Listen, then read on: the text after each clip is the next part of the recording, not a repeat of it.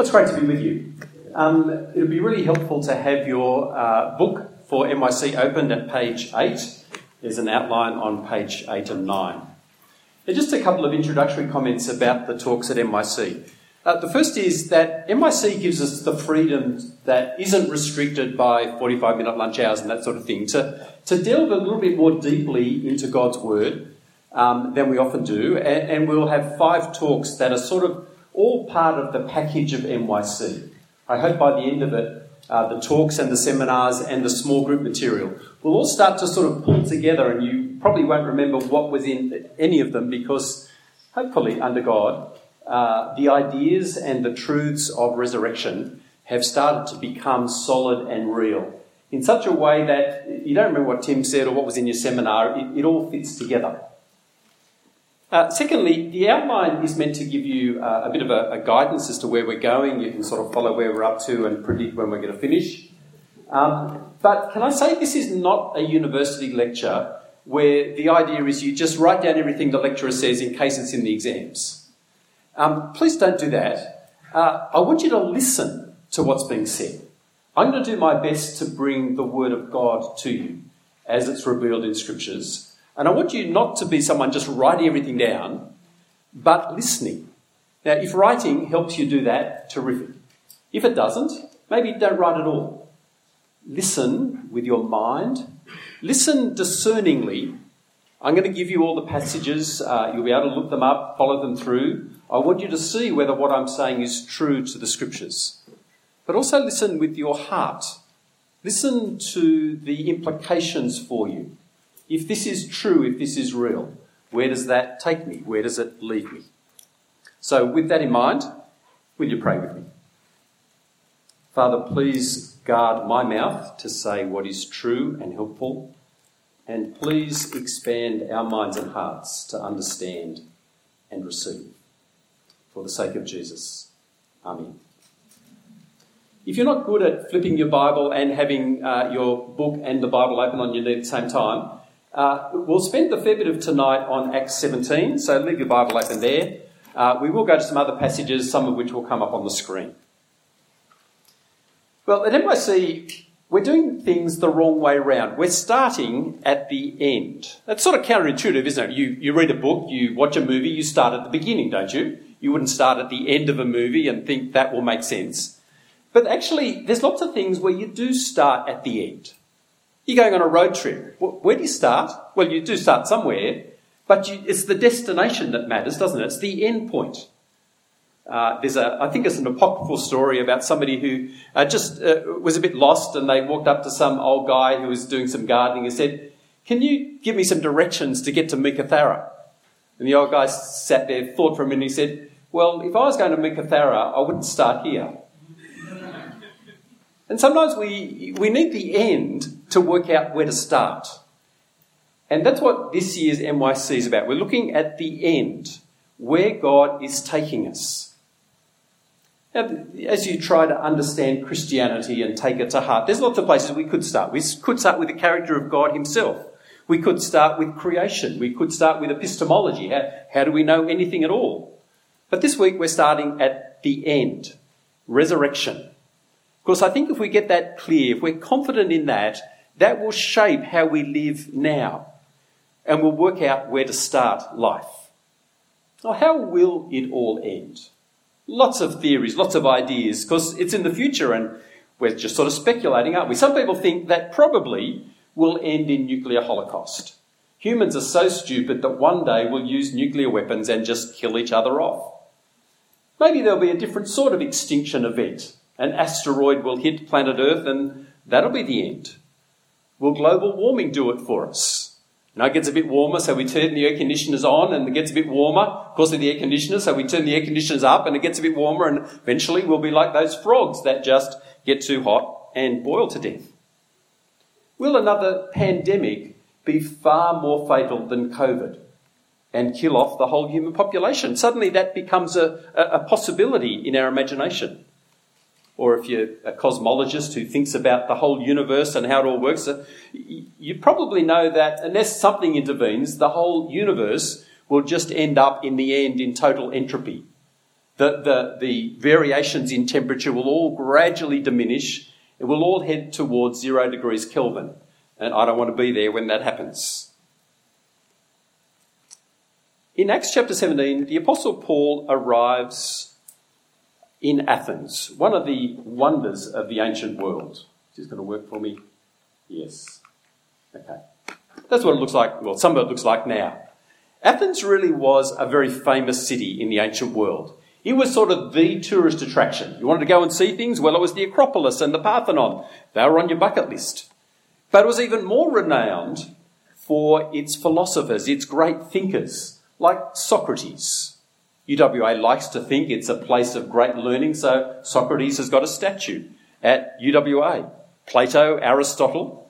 I'll tell you what, it's worth reading some of these guys because it'll save you from generationalism. You know what that is? That's the belief that my generation is smarter than the one before. You read these guys and you realise they were smarter than us. They really were. It's now 500 years or so after Socrates. It's still the cultural, intellectual centre of the ancient Mediterranean world. Rome might have been the political and military capital, but, well, Athens was like Paris is today, I guess. There were great philosophical schools there, the forerunners of universities, the sort of Cambridges and Oxfords. They were all in Athens. And one of the great issues debated, discussed in Athens was life after death. But what happens to us when we die? Socrates himself was famous for his belief that there was life after death. He was eventually sentenced to death by the local council for corrupting the youth of Athens. Before his death, he drank some poison to kill himself. He gathered his followers around him, and his followers recorded 4 speeches that he made on the eve of his death, proving, amongst other things, that the human soul is immortal, that there's a part of us, this internal soul or spirit that goes on. Death is not the end. And so he said it this way: a human is a little soul carrying around a corpse. Which bit's the corpse, do you reckon? It's the body. It's just a corpse. It's something that you want to get rid of. It's a prison. And it'd be good riddance when it goes, because then the real you, which is your soul, will go on. Death will be a release. Now, the followers said he was so convincing that they wanted to drink poison as well, and he had to try and stop them. By Paul's day, Socrates' idea of the immortal soul had sort of become the dominant belief. But in Paul's day, it was challenged by the Epicureans, who were basically, I guess, modern-day materialists, you could say. They believed you just died and that was the end. Your body rotted in the grave and there was nothing more to it. And so this is how one Epicurean said it on his own tombstone. I wasn't. I was. I'm not. I don't care. Sort of sounds very modern, doesn't it? But it was back then, the Epicureans. The Stoics were a bit different. That they put pride of place to logic and reason. They thought the emotions were they'd always lead you astray. So suppress the emotions and just cultivate the life of the soul, the life of your logic and reason, your thinking. And they believed that life would go on in the soul after you died. And into this great city, Athens, wanders Paul. And he sees what's going on. He does a bit of a tourist sightseeing trip. And instead of being impressed by the iconic buildings and the marble marvels around, he's distressed by all the idols in this city. It's full of them. Every street you walk down, there are little temples with images, with marbles, images of gods on them. And he starts to talk. He goes to the marketplace, the sort of piazza, where everything happens in Athens, and he begins to debate with the philosophers. Now, they think he's just a babbler. Interesting thing to say, a barbarian. He's from Palestine, and there's no 100 top universities in Palestine. No philosophers have ever come from Palestine. But they're confused about what he's saying as well. Did you hear what they say? They say he's advocating foreign gods. What gods? Well, the foreign gods they mention are Jesus and resurrection. What? Resurrection's a god? Well, yeah, probably in Greek that they were using. Jesus, Jesus, was a male name. Anastasis, resurrection, was female. They probably thought he was talking about, 2 gods, a male and a female consort of gods, because He was talking so much about Jesus and so much about resurrection. That's what they thought he must be on about.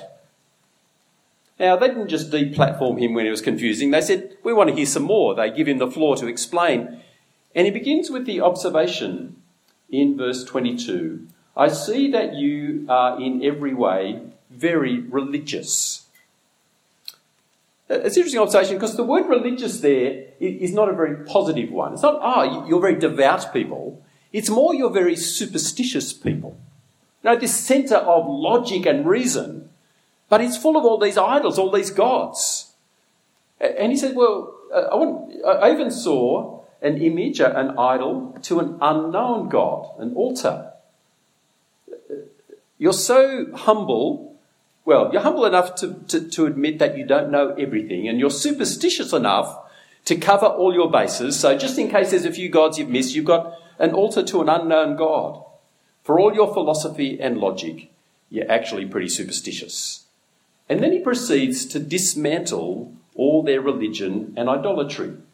Verse 24, the God who made the world and everything in it is the Lord of heaven and earth, and doesn't live in temples made by human hands. He's not served by human hands. So he says there's one real God who created everything.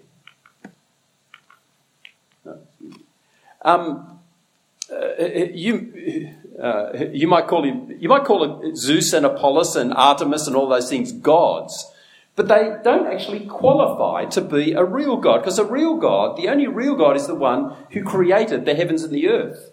And if he created the heavens and the earth, he doesn't need a temple. He doesn't live in temples. He's not homeless.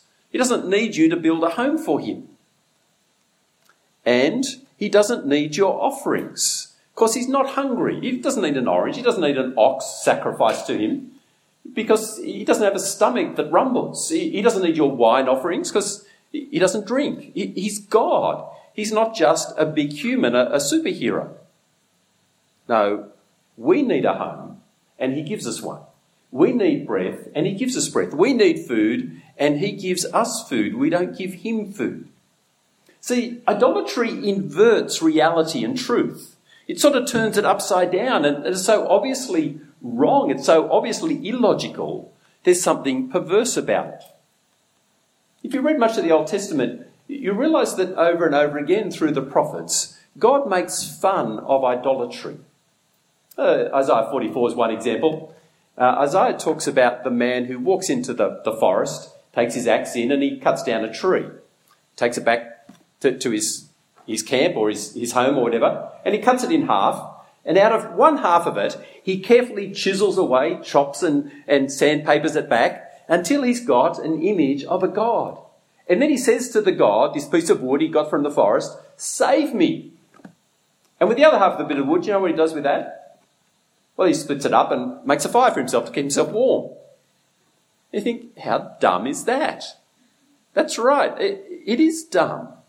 And we might think, well, we're not so stupid today, are we? We don't make idols like that.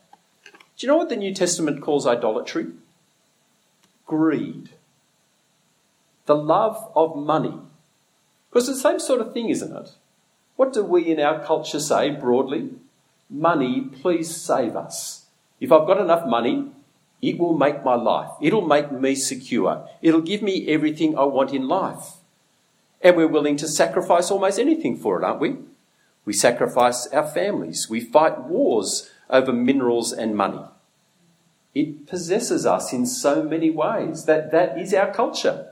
Sure, we don't bow down to it. We just serve it and are devoted to it.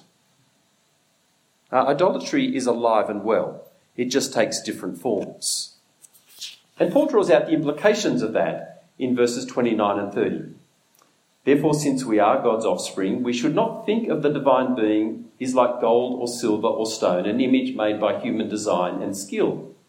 In the past, God overlooked such ignorance, but now he commands all people everywhere to repent. We are God's offspring. He made us, so don't make gods. And so if we have been making gods, if we've been devoted to other things like money or other gods, idols, then repent. Repent of your idolatry. Repent of worshipping and serving created things rather than the Creator. Now, repent is probably the most confrontational word you can use, isn't it? If somebody walks up to you and says, repent, what are they saying? They're not just saying you think something wrong. They're saying your whole life direction is wrong. That's confrontational, isn't it? You've got to turn around. Turn around.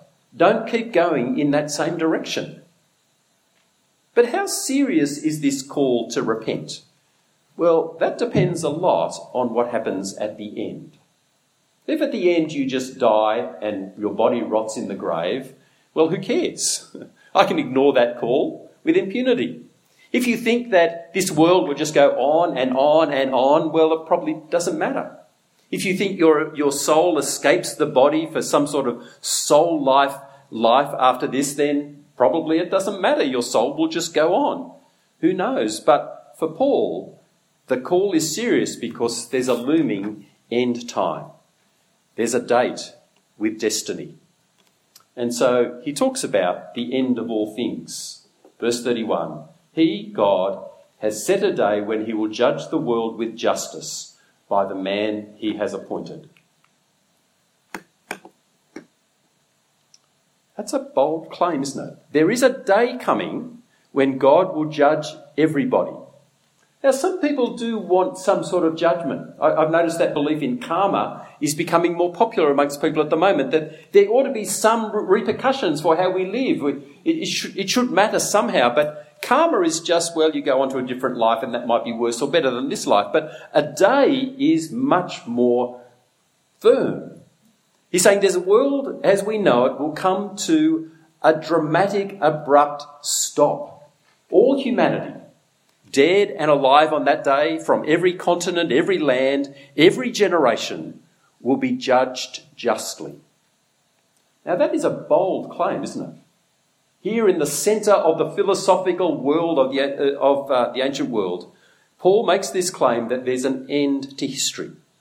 Now notice that claim can only be true if there is life after death.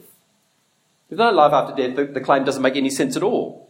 Well, actually, more accurately, the claim can only be true if there's life after death.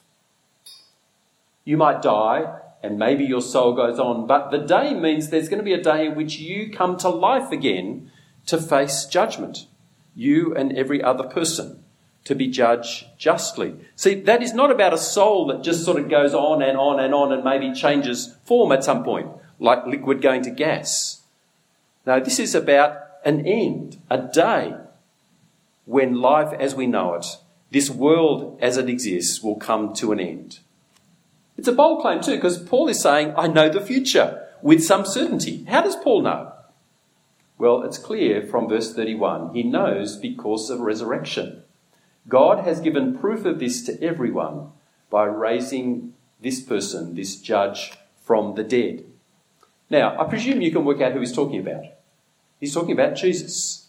His resurrection on the other side of the Mediterranean world in Palestine a few years before this. He's talking about an event in history that tells you how history will end. There will be a day of just judgment, a future for every person. And it's the resurrection of Jesus that he died, he was buried, he was raised again, because he came to life after death. So will everyone else. Now, resurrection is actually quite an unusual, a sort of bizarre idea. It's not on many people's radars. What do most people think will happen after we die? Is this going to work? Yeah, there we go. These are the three options most people put on the table. You see them? What happens after you die? Well, you cease to exist, your body rots, you're reincarnated, or your soul goes on forever. And they were the ones that were on the table when Paul spoke in Athens.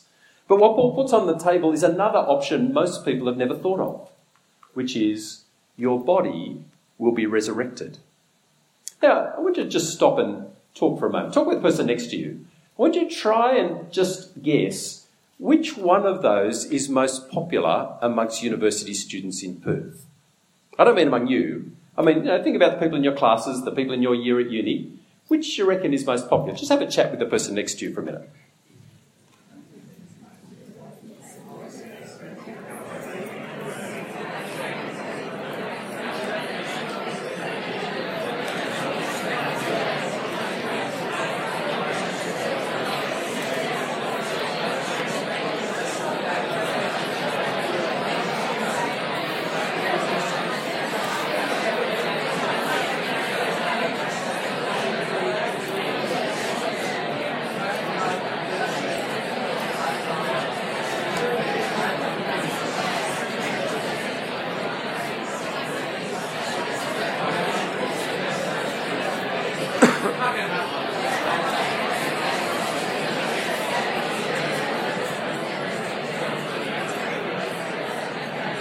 Okay, let's have a quick show of hands.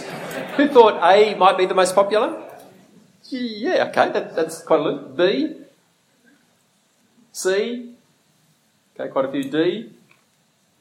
Yeah, I think you're right. I'll give you the results in a few minutes, of a survey we did amongst uni students in Perth a while ago. Because A, B and C are sort of intuitively possible, aren't they? If all we are is biological machines, computers, then presumably when you die, the machine turns off and that's the end. If we're more than that, then if karma's real, it's got to come back somewhere, doesn't it? So another life and coming back as something else seems to make sense. Or if you think that inside us is something more permanent than just a body, you have a soul, then C sort of makes sense. But D is off the radar, isn't it? Like there's nothing that would indicate that might be intuitively right.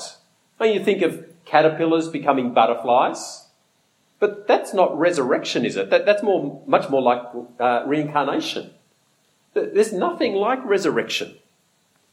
So what evidence does Paul offer? Well, his evidence is the resurrection of Jesus. He says that's the event that reveals the future. That's the event that determines the end. God raised Jesus to life. That's the proof that there will be an end, a day of judgment. Yeah, we're just started to scratch the surface of what Paul is saying. We're not following all the logic of it. But let's step back for a minute and think about Paul himself. Paul was a first century Jew. And even amongst the Jews of Paul's time, life after death was a contentious issue. We know from Mark chapter 12. Yeah, here we go. Mark chapter 12. If you're good at finding passages in the Bible and you can keep everything balanced on your knee, come with me to Mark chapter 12.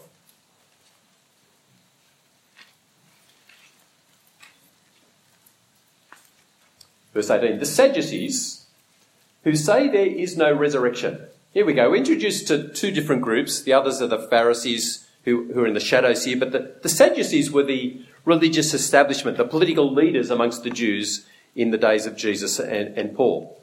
And we're told they don't believe in the resurrection. That's why they're sad, you see. It's just an easy way to remember it. Okay. The Pharisees, on the other hand, they did believe in the resurrection and this end-time day of judgment. And the question was contested in the public square amongst Jews of the time of Jesus. And the Sadducees draw Jesus into the debate. And they come along with this, what they think is a sort of knockdown argument. Teacher, they say, Moses wrote for us, if a man's brother dies and leaves a wife, but no children, the man must marry the widow and raise up offspring for his brother. It's called Levitical marriage. If you want to follow it up, you can find some cross-references. And then they spin this story. Imagine a lady marries one brother, but there's 7 brothers. He dies, no kids, so the next brother's got to marry her. He dies. She must have been a bad cook. The next brother marries her. And then the next one, then the next one. Finally, they're all dead. Whose wife will she be in heaven, in the resurrection? And now, it's not really a question. It's an argument that makes fun of the idea of resurrection. It says it's a pretty stupid idea. And you get the impression that they've been using this knockdown argument probably for a couple of years now, and it's been running pretty successfully. It hasn't crashed yet. Listen to Jesus' response, verse 24. Are you not in error because you do not know the Scriptures or the power of God? You're in error in not believing in the resurrection because you don't know the Scriptures or the power of God. Now, let's think about the power of God for a minute. He says you don't know. A revealing statement because it helps us understand that resurrection is fundamentally different to something like immortality of the soul or reincarnation, which is just sort of the natural order of things continuing on. Part of you that is immortal, it survives just by its nature. But resurrection requires the supernatural work, the supernatural power of God. The only people who can believe in resurrection are people who believe in a powerful God who's active in his creation, a God who's the creator of heaven and earth, and therefore nothing is too hard for him. Zeus can't do that. Only the God who created the world, the heavens, can do that. The God of the Bible, the God and Father of our Lord Jesus Christ, who created all. The God that Abraham discovered is the God who gives life to the dead. It's going to work. There we go. This is from Romans 4. Discussing Abraham and Sarah. Remember, Abraham gets to about 90 years old, 99 actually. Sarah's about 90. They've never been able to have kids. Is just dead. And then God says, I'm going to give you a son, Isaac. And God gives them a son. And we're told in Romans that Abram came to believe that God is the one who gives life to the dead and calls into being things that are not. It's only that sort of God under which resurrection can make any sense. Second, Jesus says they don't know the scriptures. In verse 25, he talks about when the dead rise, they won't be given in marriage, so your argument's pretty stupid. And then he says, but about the dead rising, have you not read in the book of Moses, in the book of Exodus, that is, the second book of the Bible, in the account of the burning bush, you know that story? God appears and speaks to Moses at the burning bush, and he says to him, I am the God of Abraham, the God of Isaac, and the God of Jacob. Now, the Sadducees only accepted the first 5 books of the Old Testament as being scripture. So Jesus really needs to go there. It might seem an odd verse to go to, but listen to what Jesus says. He is not the God of the dead, but of the living. You are badly mistaken. Now, what's the logic of that? Is he saying that Abraham, Isaac, and Jacob are now alive? No, he's not saying that. But he's saying God calls himself the God of Abraham, Isaac, and Jacob. To be the God of somebody is to be their protector. That's what God promised to Abram, as we'll see tomorrow morning. God promised to protect them from their enemies. Well, what if they die? Because if they die, then an enemy has been stronger than them. It either means God has failed as their protector, or God is going to raise them. And when God speaks to Moses in Exodus 3, all 3 are dead and buried. But God doesn't say, I was the God of Abraham, Isaac, and Jacob. He says, I am the God. That is, he's still their protector. He will raise them back to life again in the future. If God is your protector, the same logic holds, doesn't it? If God is your protector and you die, what is God promising to do? To bring you back to life, to raise you, like he will do for Abraham and Isaac and Jacob. And it's worth noting at this point that this is no academic question for Jesus. He knows that within 4 days he'll be crucified, he'll be dead, he'll be buried in a stone tomb. He entrusts his life, his future, to his God and Father, the God of the living. And the rest is history. 2 days later, he's seen alive again, miraculously, marvellously. And Paul says that event offers proof to the philosophers in Athens that there is an end, that God will come to judge through Jesus. He's given proof in the resurrection of Jesus.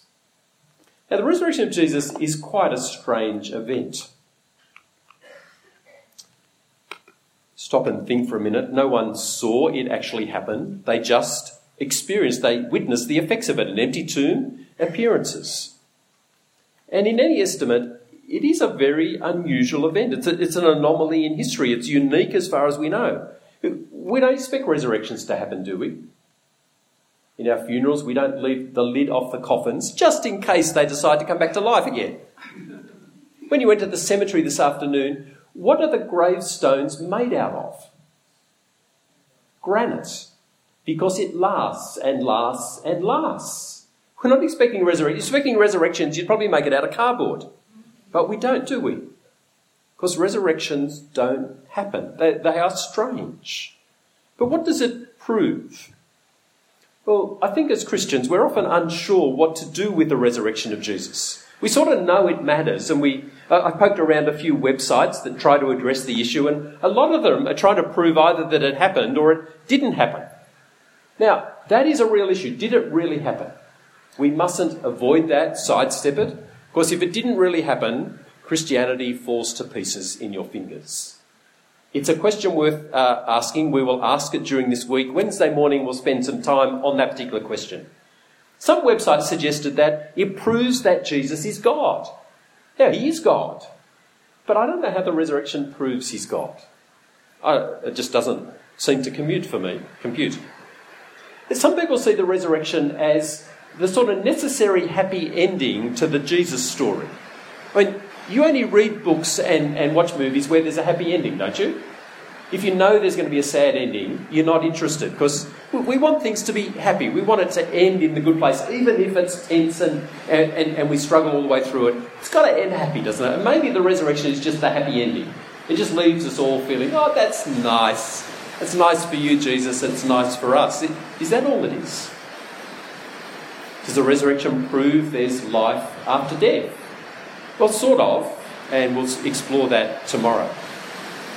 But Paul says that the resurrection proves that the end of the world is coming. This world has an end. There is a day of judgment. Now, it's not immediately obvious to me how the resurrection of Jesus proves that there's an end coming. We need to explore that more this week. But whatever it proves, I want you to note the language that the New Testament uses over and over and over again about Jesus. It says that he was raised from the dead. Or more literally, raised from among the dead ones. Now, try and picture what that's describing in your imagination. What it's saying is, Jesus was dead. That's sort of pretty straightforward, isn't it? There was no pulse. He'd stopped breathing. His body had stopped living. So much so that they buried him and left him in a cold tomb among the dead. But he was raised from the dead. He was then alive. The word resurrection literally means stand up. That's physical, isn't it? Your soul doesn't stand up. It's your body laid in a tomb that stands up. It's not about a spirit or a soul that has left the body and lives on, life after death. I presume that was the state of Jesus immediately on his death. No, resurrection is about life after death. What it's describing in the New Testament is unambiguous. Jesus was alive again, having been dead for a while.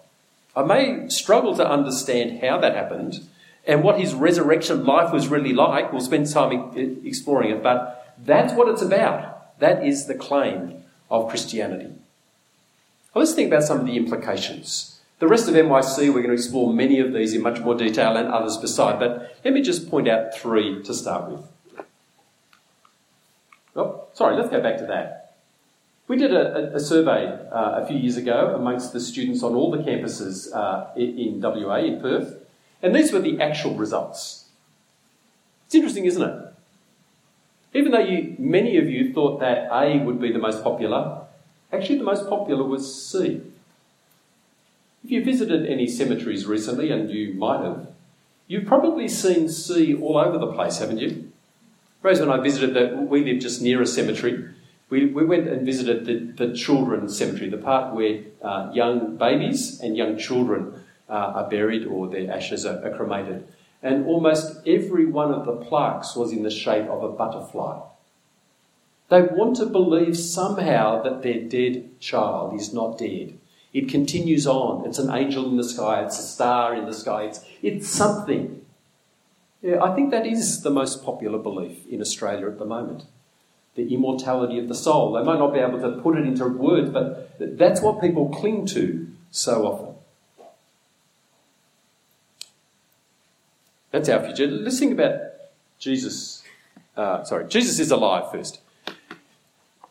If Jesus was resurrected, that means he is alive today. He's a living person I can know, talk to, trust, serve, and live for. I can't do that for Shakespeare or Elvis. They might live on in people's memories, but they're not alive. But Jesus is. And that also means he's active. He's active ruling his universe, building his church, interceding for his people. And therefore, he is, I hope, and must be a significant factor in our lives. Secondly, it means our future is resurrection, just like Jesus. One day, the graves will be empty. Remember those graves you saw today? They look so final. The grass is growing up in them. The granite slabs are starting to crack. They're They're just left there, or they're little plaques, little concrete niches with a plaque on it. One day, those graves will be busted open. The niches will be empty. There'll be bodies standing all over the place, moving. That is the future for people. But that's not what most people think. 3% of students at UWA thought that resurrection was our future. That's tiny, isn't it? Most people don't know. They haven't got a clue that Jesus' resurrection means this is their future. And resurrection means that there will be an end to this world as we know it. One day God will say, stop. I'm going to judge the world with justice by this man Jesus, whom I raised from the dead. Now, I know many of us feel a little bit coy about the idea of God judging, the prospect of judgment. But can I say to you, I think it's a very good thing that God will judge. Firstly, it means that the decisions we make in this life do have significance. They don't just get swept away, buried in the ground with no significance whatsoever. Resurrection means what I do, the choices I make have significance. Secondly, it means that those who suffered injustice and evil will be vindicated. Every time you say, that's not fair, you're asking Jesus to come and judge. Don't know whether you realise that. And that's not fair, I gather, is the most common phrase for any child to say in Western world. That's not fair. You've said it, haven't you? You're asking for someone to come and make it right. And God says, I will, through Jesus. And thirdly, it means that the future of the universe is a very physical thing. The end game is not souls floating, but bodies doing. And many Christians, I think, are really unhelpful in our thinking and even our words at this point. We mainly talk about going to heaven when I die. You might, but that's not the end game. That's not the hope of Christians. The hope of Christians is resurrection. The language of going to heaven when you die is never used in the Bible. And it's become increasingly common in our culture, I think, to look down on our bodies. Some because of mysticism, they want a higher sort of life outside the body. But even in our secular world, our identity is being cut adrift from our bodies, from our biology. We want to escape the body so I can be who I feel like being, to follow my heart. But resurrection shows that God's purpose is not to discard the physical as a bad idea, but to redeem it.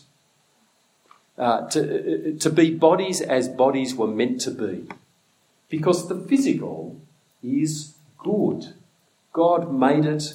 He intends to redeem it. It might be spoiled for the moment. And so we will have wonderful bodies because you are bodily. And that's part of your wonder. That's part of who you are. Bodies are wonderful things. They're not prisons for the soul. And this world is not going to get thrown on the trash heap, but resurrected and renewed. And if that's true, if that's the end game, that will affect how I think and live now. It affects things like sex and marriage. It affects work and money. It affects how I think about the environment. The resurrection addresses big questions. Questions about who I am and what is my destiny. And that's what we're going to explore together this week. It's going to be a thrilling ride. I'm really glad you're here to do this ride together. Because there is an end coming. That's what the resurrection of Jesus means. And if there is an end, it enlightens the present. It helps us to know how to live now in the light of the end. Will you pray with me? Lord God, thank you that you don't leave us guessing about the end and the future. But in raising Jesus to life, you've shown us what the future holds. Please help us to explore that truth, to weigh the evidence, by your Spirit to be convinced of it, for our sake and for the sake of those we share this world with. Amen.